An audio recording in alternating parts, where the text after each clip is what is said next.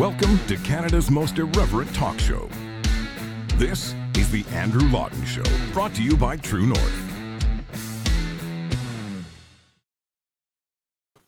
Hello and welcome to you all. This is The Andrew Lawton Show, Canada's most irreverent talk show here on True North. I was having a wonderful day this morning for like 5 minutes. So yesterday after the show, I checked the mail. I didn't even look at it. I just threw it into a pile and figured I'd get to it later. Today I got to it, and the first thing I see on the pile is the property tax bill. So anytime government is there with its ever-extending hand out, tends to put me in a bit of a foul mood. But at one point, I will pay the property tax bill, and then I will really be in a foul mood. But that will not be today, because I want to come on fresh. Although maybe the show benefits if I come on in a bit of a sour mood, because then I just can lash out with full strength irreverence at whatever is aggrieving me on a given day. But nevertheless, hope you are all having perhaps a less sour day, although maybe you all got your property tax bills around the same time. It is tax season, and then we're going to have to pay CRA. No, I'm working myself up again. I can't do it. Will not do it. Let's talk about the media. That'll surely calm my nerves, right? So this was rather fascinating. So the Statistics Canada survey came out. I've come to enjoy Statistics Canada reading, by the way. My wife is like a bit. She reads the Statistics Canada stuff, and she was telling me, oh, you should read Statistics Canada. So I did, and lo and behold, I see this graph they've put out today as far as trust in institutions are concerned. Now here, I want to read the numbers to you, because the graph doesn't give you precise figures. The one on the bottom of each section there, the red line, that is the result of this most recent survey. So fall of 2023, a few months ago, but they just came out today. The middle line, the light blue, is spring. So that's about 6 months earlier. And then the blue is fall of 2022, so a year earlier. So each of these sections is showing a progression. The question is about confidence in institutions, trust in institutions. Now, I want to focus on the bottom section there for a moment, because as you see, trust in the Canadian media is at 37%. 37% of Canadians surveyed say they have trust in the Canadian media. Now, it's a bit of an increase, because 6 months earlier it was 28. Sorry, no, it was 30. And 6 months before that, it was 31. So whether trust has increased by 6 or 7% in the past year, or whether this is just an aberration on the survey, a statistical anomaly, I don't know. But you contrast that with other institutions. The only one of these that Canadians like less than the media, we can take that off now, is federal parliament, which is 28. So when the only one people trust less than you are federal politicians, that is, I think, a bit of a danger here. And then you have above that more trust in the school system, the justice system, and the courts, and police. 65% of Canadians trust police, 37% trust journalists. So when there is a big crime scene and the police show up and then the journalists show up, twice as many people like the uniformed guys and gals than like the ones there with their notebooks and recorders. Now, these figures are obviously a survey. They're not necessarily as precise as they could be, but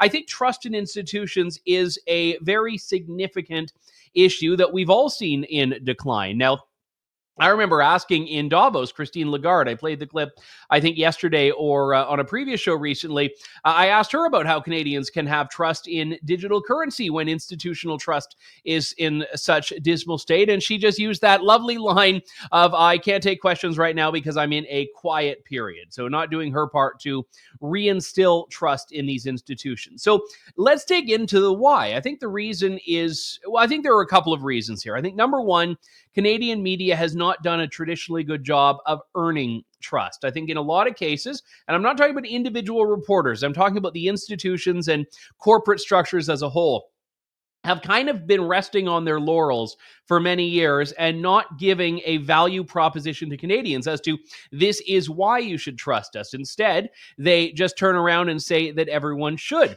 Now, my colleague Cosmin Georgia had a great piece this week at True North in which the VP of the Toronto Star was saying that unless government subsidizes media, and unless government forces the big tech companies to subsidize media, then pseudo-journalists are going to take over.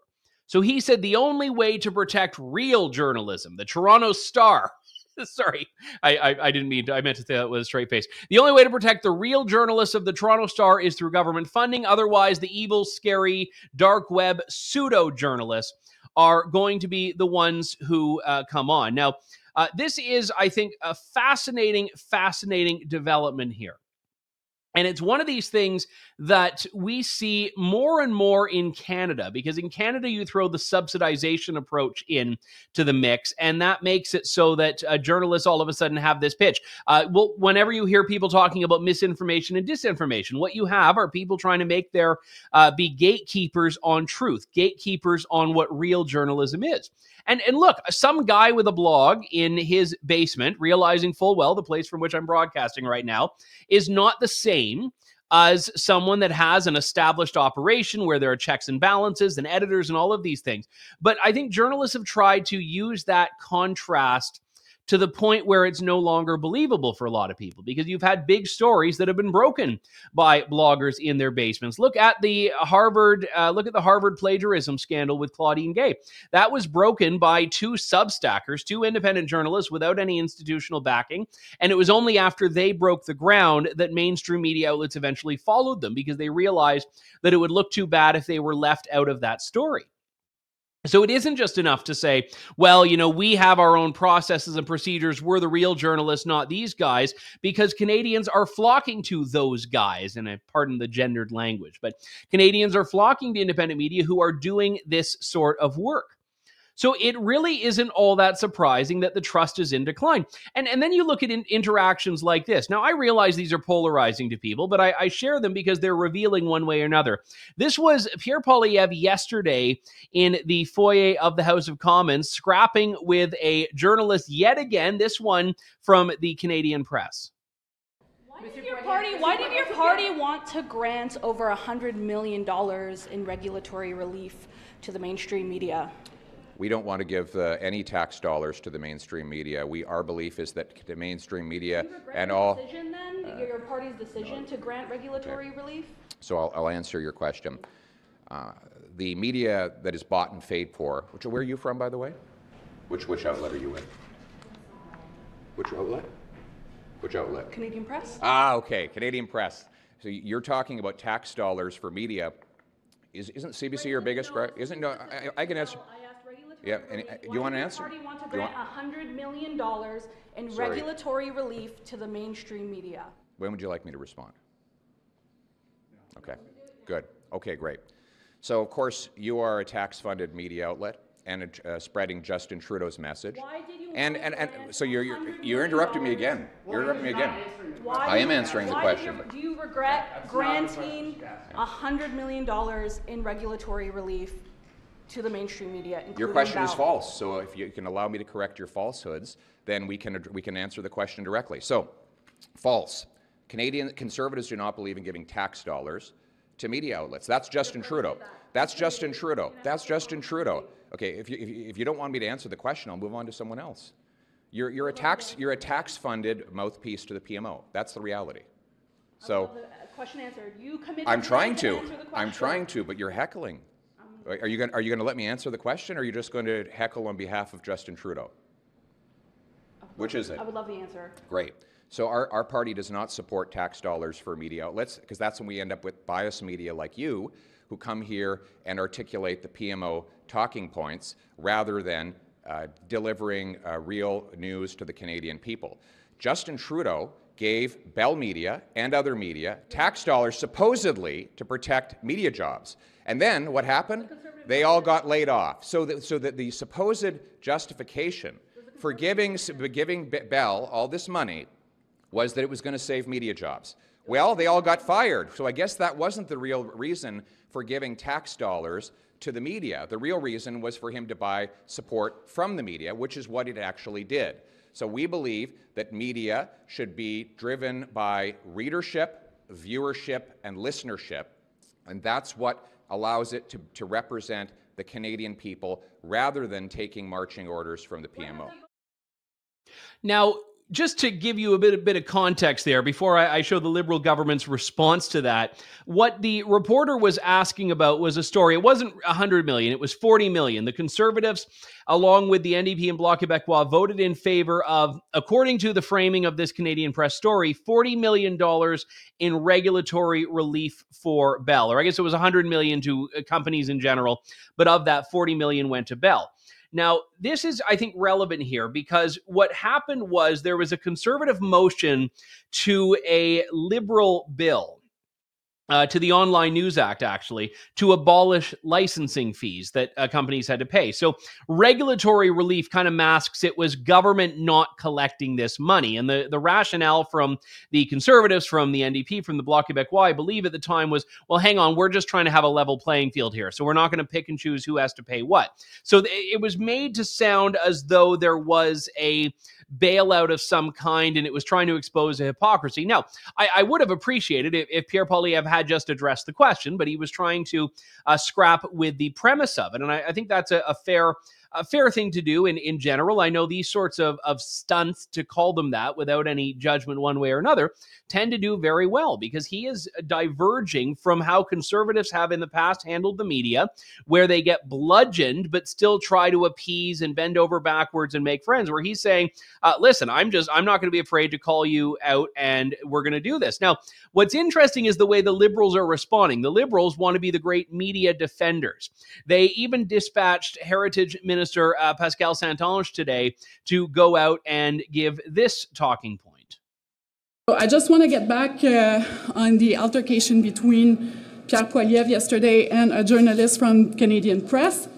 First of all, I want to say that he's pretty thin-skinned. It's our job when we're politicians to answer questions from journalists. We're accountable to the Canadian population, and it's the journalist's job to ask those questions. Some questions are difficult, some questions are easy. Yesterday's question was pretty easy. He was just asked to explain why his party introduced an amendment to lift fees for Canadian broadcasters. It's a pretty easy question. It's his party that brought that forward. So yes, when you're a politician, you need to answer questions. And when you're attacking the press, when you're attacking our free press, you're also attacking democracy. It's unworthy of a leader. Sorry, I was just doing some statistical debating here because our friend Chris Sims, who thankfully is watching the show, hello Chris, had sent along the footnote of that chart that I showed. And the chart had showed, and I shared these numbers with you live, that trust in the media was at, if I recall the exact number here, 37% by Canadians. But weirdly, the footnote is kind of confusing here because it says that in provinces, trust in media had very, very low trust in Atlantic Canada, where only 15% trusted the media, Ontario and BC, where 13% did, and the Prairie provinces, where 12 did.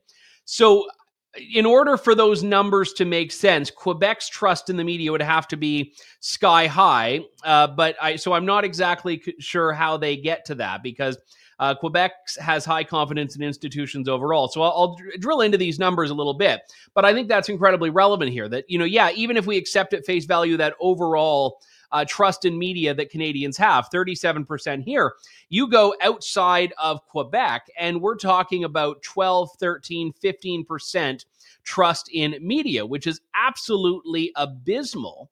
And I think understandably so. And look, we saw that clip from Pierre Poilievre and the CP reporter. There was one last week. This has become just a regular occurrence, oftentimes with either Canadian Press or CBC. Those are the two that he seems to get into it with. And there are people that don't like it. I get it. There are people that do the whole, this is not prime ministerial. But at a certain point, you have to look at why trust is declining in the first place. And I think it's because journalists have oftentimes, not all journalists, but many journalists have kind of wanted to hide behind the question mark. Now, if someone else has made up this term before, I've never heard it, so maybe I'm coining it for the first time, but they want to hide behind the question mark. You frame something as a question, and whatever you said before that question mark is defensible because, I'm just asking questions. But really, journalists are, in many cases, making arguments. They are belligerents in the political fight, not just these passive, neutral, truthful observers. And this is where Pascal St-Onge, I just have to roll my eyes because she comes out and says this is an attack on democracy. It's an attack on a free press. No, it's an attack on questions that Pierre Poilievre thinks, and people can decide for themselves, are off base. Questions he thinks are loaded and does not want to answer. And the system works when both sides are putting pressure on the other. Politicians shouldn't be deferential to the media. Journalists should not be deferential to politicians. The Liberals are in no position to complain about this, because what the Liberals do, they just ban reporters they don't want to take questions from the press conference. What would you rather? I would rather Justin Trudeau say, you know what, we're going to let the rebel at our press conferences, and if they ask a question I don't like, I'm going to give it to them. That's what Pierre Poilievre does. He could say, yeah, you know what, we don't want government-funded media at our press conferences. That would be wrong, because then you are banning access.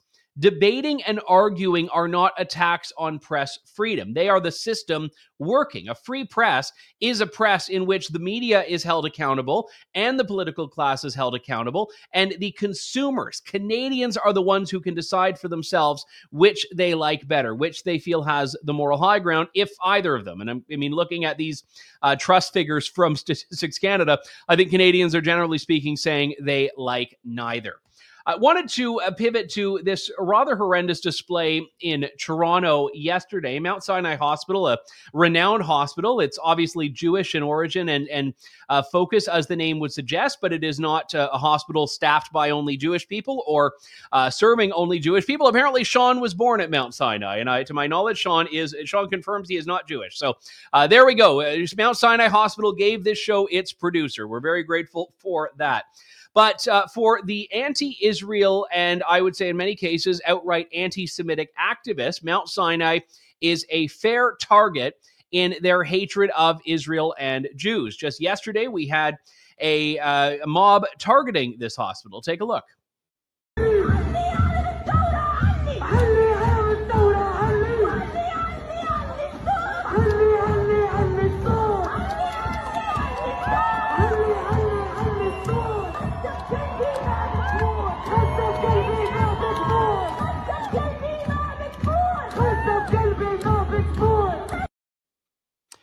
Right there, you have a Palestinian flag being hoisted on the entrance, the front facade of the hospital by people who have no business being there. This is trespassing at the very least. And interestingly enough, when the pandemic was on and you had people protesting COVID restrictions and vaccine mandates at hospitals, you had no shortage of condemnation from the political class saying this is terrible. You had laws being passed by provincial governments to criminalize or severely restrict the disruption and blocking of hospitals, of these pieces of critical infrastructure. But there has been nary a peep from a lot of those folks who condemned this sort of action during the COVID era, which, by the way, was never as aggressive as what we just saw there. Just as a reminder, this is what Justin Trudeau said at the time. The Liberal Party of Canada, if re-elected to form government, will make it a criminal offence to block access to buildings that provide health care, whether that's hospitals, clinics, abortion clinics, pharmacies, testing centers.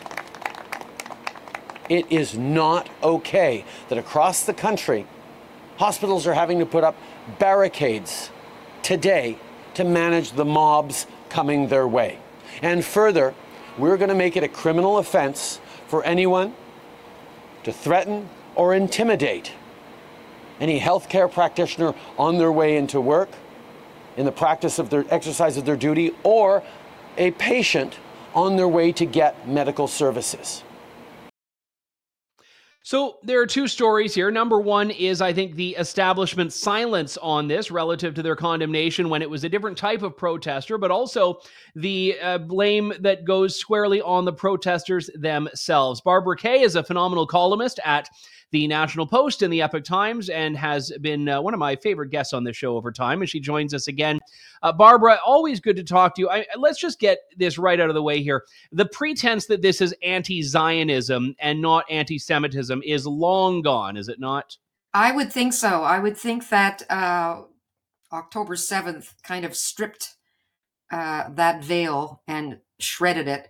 There is no difference when people are screaming Free Palestine, and they're carrying that flag, which is not the flag, by the way, of a state. It's the flag of an intention, and the intention is to eradicate Israel. So, yeah, we're talking anti-Israel, but also anti-Semitism, really of a very hardcore kind. And it's not even veiled. I mean, if someone wants to protest at the Israeli consulate in Toronto, I may disagree with it, but I'd say have at it, because you're at least protesting the thing that you claim to object to. If they want to protest at the Israeli embassy, when we saw Jewish-owned businesses being targeted very early on, I mean, some of the footage looked like, to be frank, a new Kristallnacht. And then you see the protesting at Mount Sinai Hospital. Now, I don't pretend to know the ins and outs of Mount Sinai's leadership, but I've never heard of this hospital having any connection to the Israeli government or Israeli politics or foreign policy. It just happens to be Jewish and have Sinai in the name. Am I missing something here? No, you're not missing anything. I know very well the origins of the Mount Sinai Hospital, because if you go back far enough in Canadian history, you don't, because you're very young. But back in the day, there were quotas on Jews in medical school, and it was very difficult for Jewish doctors to get internships or residencies in the other hospitals. And the Jewish community said, you know what? Let's start our own hospital. Same as the Jewish General Hospital in Montreal. So they did. But obviously, these hospitals hire everybody. They're very multicultural places, of course, and they're open to the community. So everybody, their patients come from the entire community. And so it represents its legacy. And it does mean that you can get kosher meals there if that's your inclination. But aside from that, it's, and rooms for, circumcision for, ceremonies and that sort of thing. That's what's Jewish about it. And there's a chapel, I think. But apart from that, it's a community hospital like all the others. But these clowns, they see a name that sounds Jewish. They don't really do their homework on this. They just see it as a target because it has a Jewish name or a Jewish, implication, or like Heather Reisman's store, to owned by a Jew, Delicatessens owned by a Jew. I mean, they don't care if the clientele or the staff or everybody else has nothing to do with being Jewish. So yeah, that's. Yeah, and I go back to, for years and years ago, we have seen the BDS movement, the boycott, divestment, sanctions movement, which is in and of itself, I think, rooted in anti-Semitism, and it would historically protest anything that had even a peripheral relationship to Israel. I mean, Aroma Coffee is a coffee shop that's Israeli-owned. They do a wonderful job. Whenever I'm in Toronto, I try to go to Aroma. It's not a political operation. It just happens to be, by virtue of geography, an Israeli company. So you've got, activists that boycott that. We've now taken this BDS movement, which I think a lot of people thought was just this little corner of the university thing that didn't really affect anyone. And we've now seen the export of this to hospitals. Like I've always been a cynic about these things, but I never imagined that BDS would extend to hospitals. Well, just to make you a little more cynical, Andrew, I can tell you that it's very common practice for even Hamas leaders. Just recently, for example, I think it was Ismail Haniyeh. He's the head political honcho for Hamas, who lives in Qatar. His daughter or his sister or somebody in his family was just in Hadassah Hospital in Israel for a life-saving operation. Very common for the big, cheeses in the most anti-Semitic movements. When they want expert medical care, they send them to Israeli hospitals, and where they are, by the way, treated with exactly the same professionalism and concern and care and compassion as anybody else. Even terrorists, by the way, who end up in Israeli hospitals are very well treated. Palestinians routinely, they can't get, if their child has a heart condition, for example, that's too sophisticated for the hospitals in the West Bank, they bring them. They're treated, they go home. In some cases, they have treated people who have been very grateful at the time and then came back to try to blow up a pizza parlor, So it's a sort of strange world we inhabit when we get into the lower reaches of cynicism promoting facts of this world. Yeah, well, and that's always been, I mean, the most glaring hypocrisy from dictators, Islamists and otherwise, is that they're all about death to the West.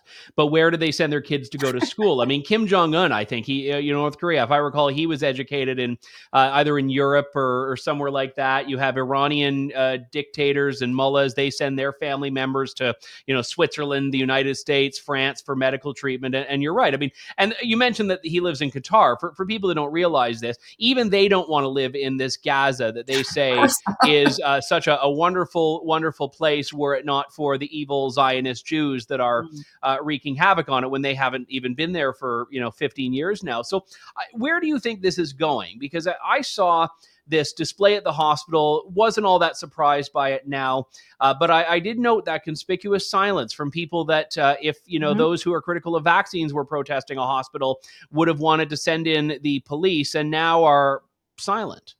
Well, I'm glad you showed that clip of what Justin Trudeau said some years ago, and he was lending his moral authority to an idea. And to what he thinks is the moral, let's have some moral clarity here.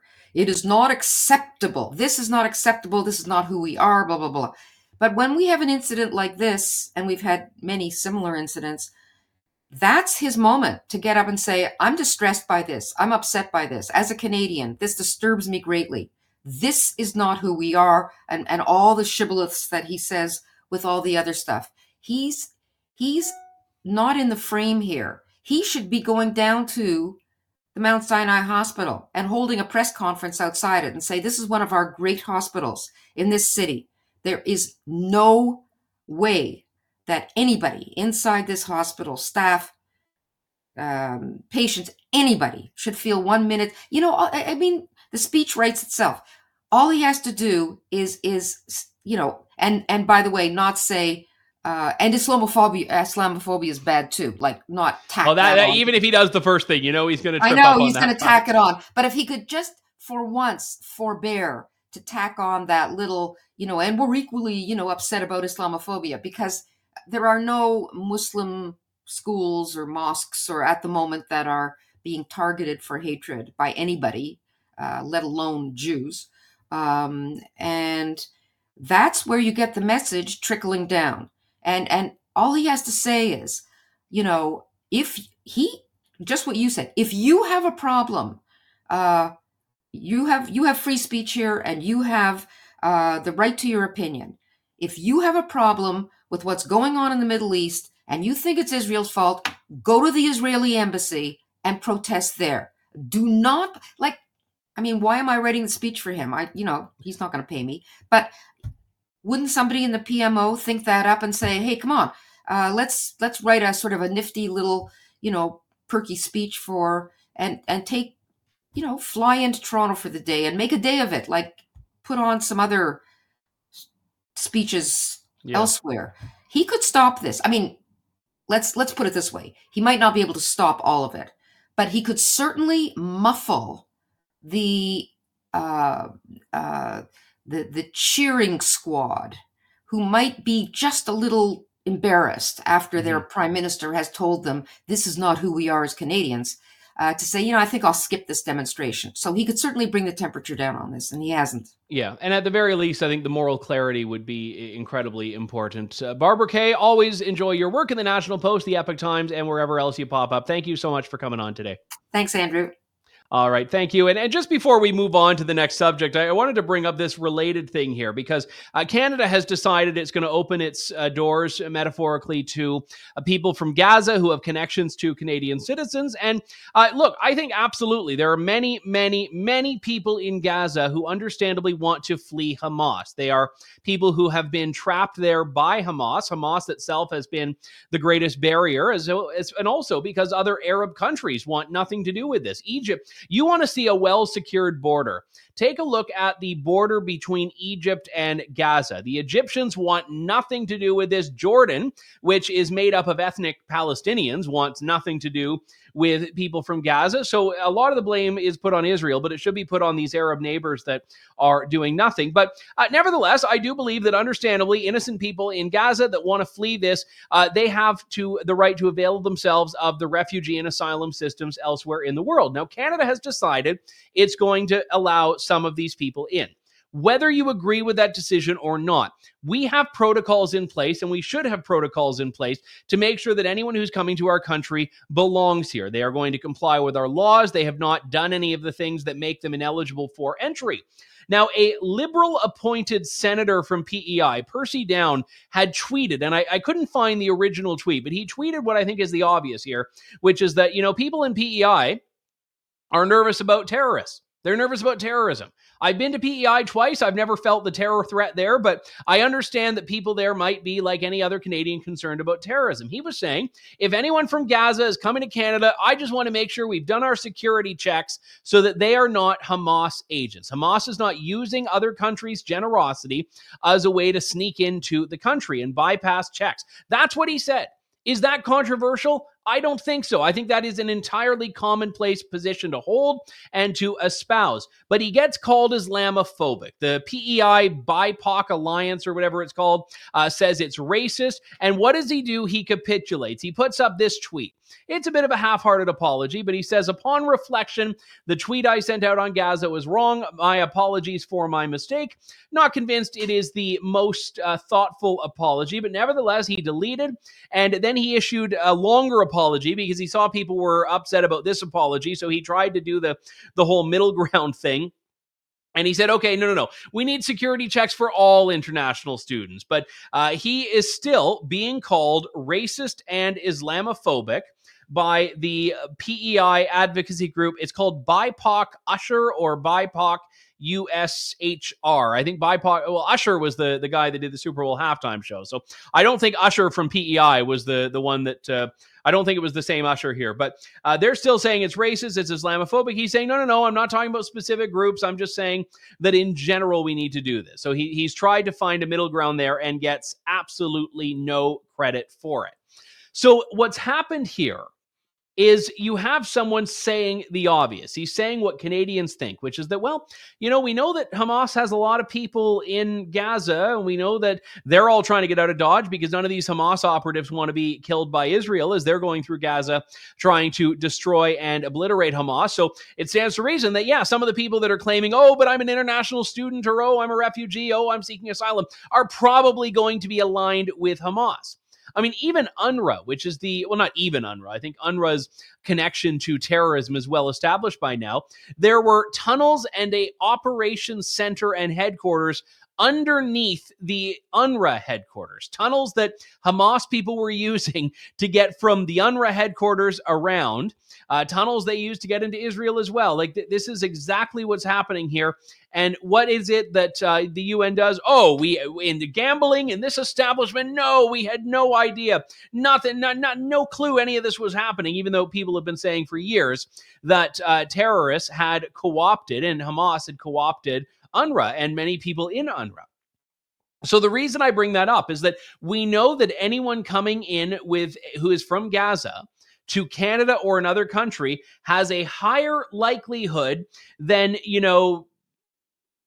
whoever, random person A coming from, let's say, Ethiopia or coming from another part of the world to Canada and seeking asylum of being a terrorist, because the terrorists are running like rats on a sinking ship here, and their way out is to get into a place like Canada.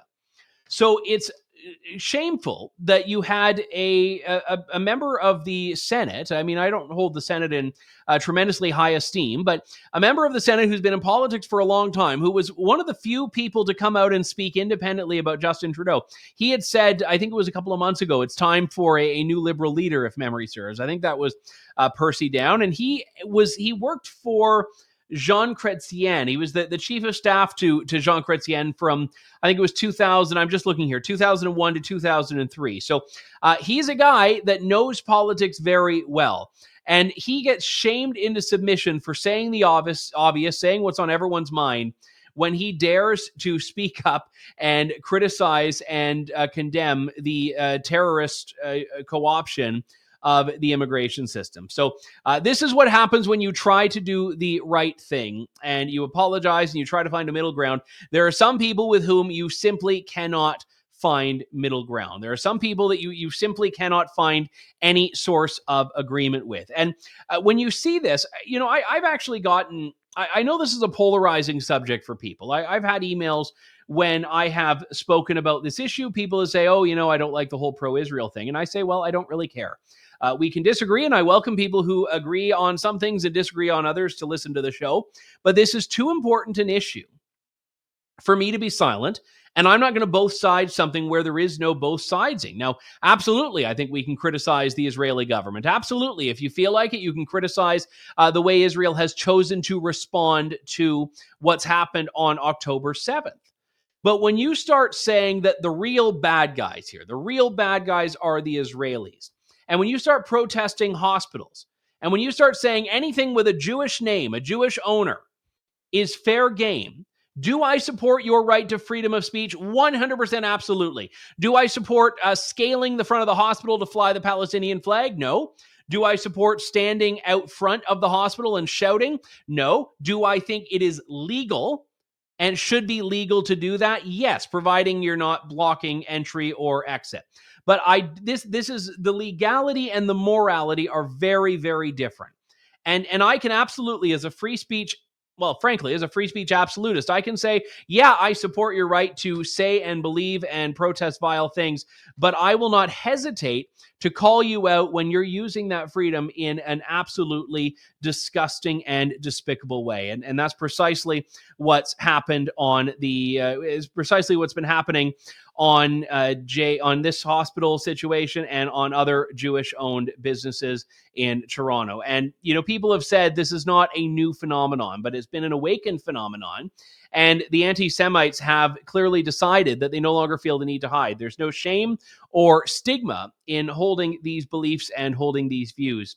And that is a profoundly, profoundly dangerous and I'll say quite sad development. So one thing that we will do on this is cover it continuously. We were hoping to have another guest come on to follow up on the ban on oil and gas advertising that Charlie Angus has proposed, but we've had some technical issues with our guest, and unfortunately, we're not able to get her on. So we will. I don't know if there are technical issues. Actually, she just didn't show up. So hopefully, we will be able to reschedule that at a later opportunity. But my thanks to all of you for tuning into the show today. We will talk to you tomorrow on what was I going to say? I was going to say on Canada's most irreverent talk show. But then I just dropped the Canada's on the most irreverent talk show. We'll talk to you tomorrow. This is True North. Thank you. God bless, and good day to you all.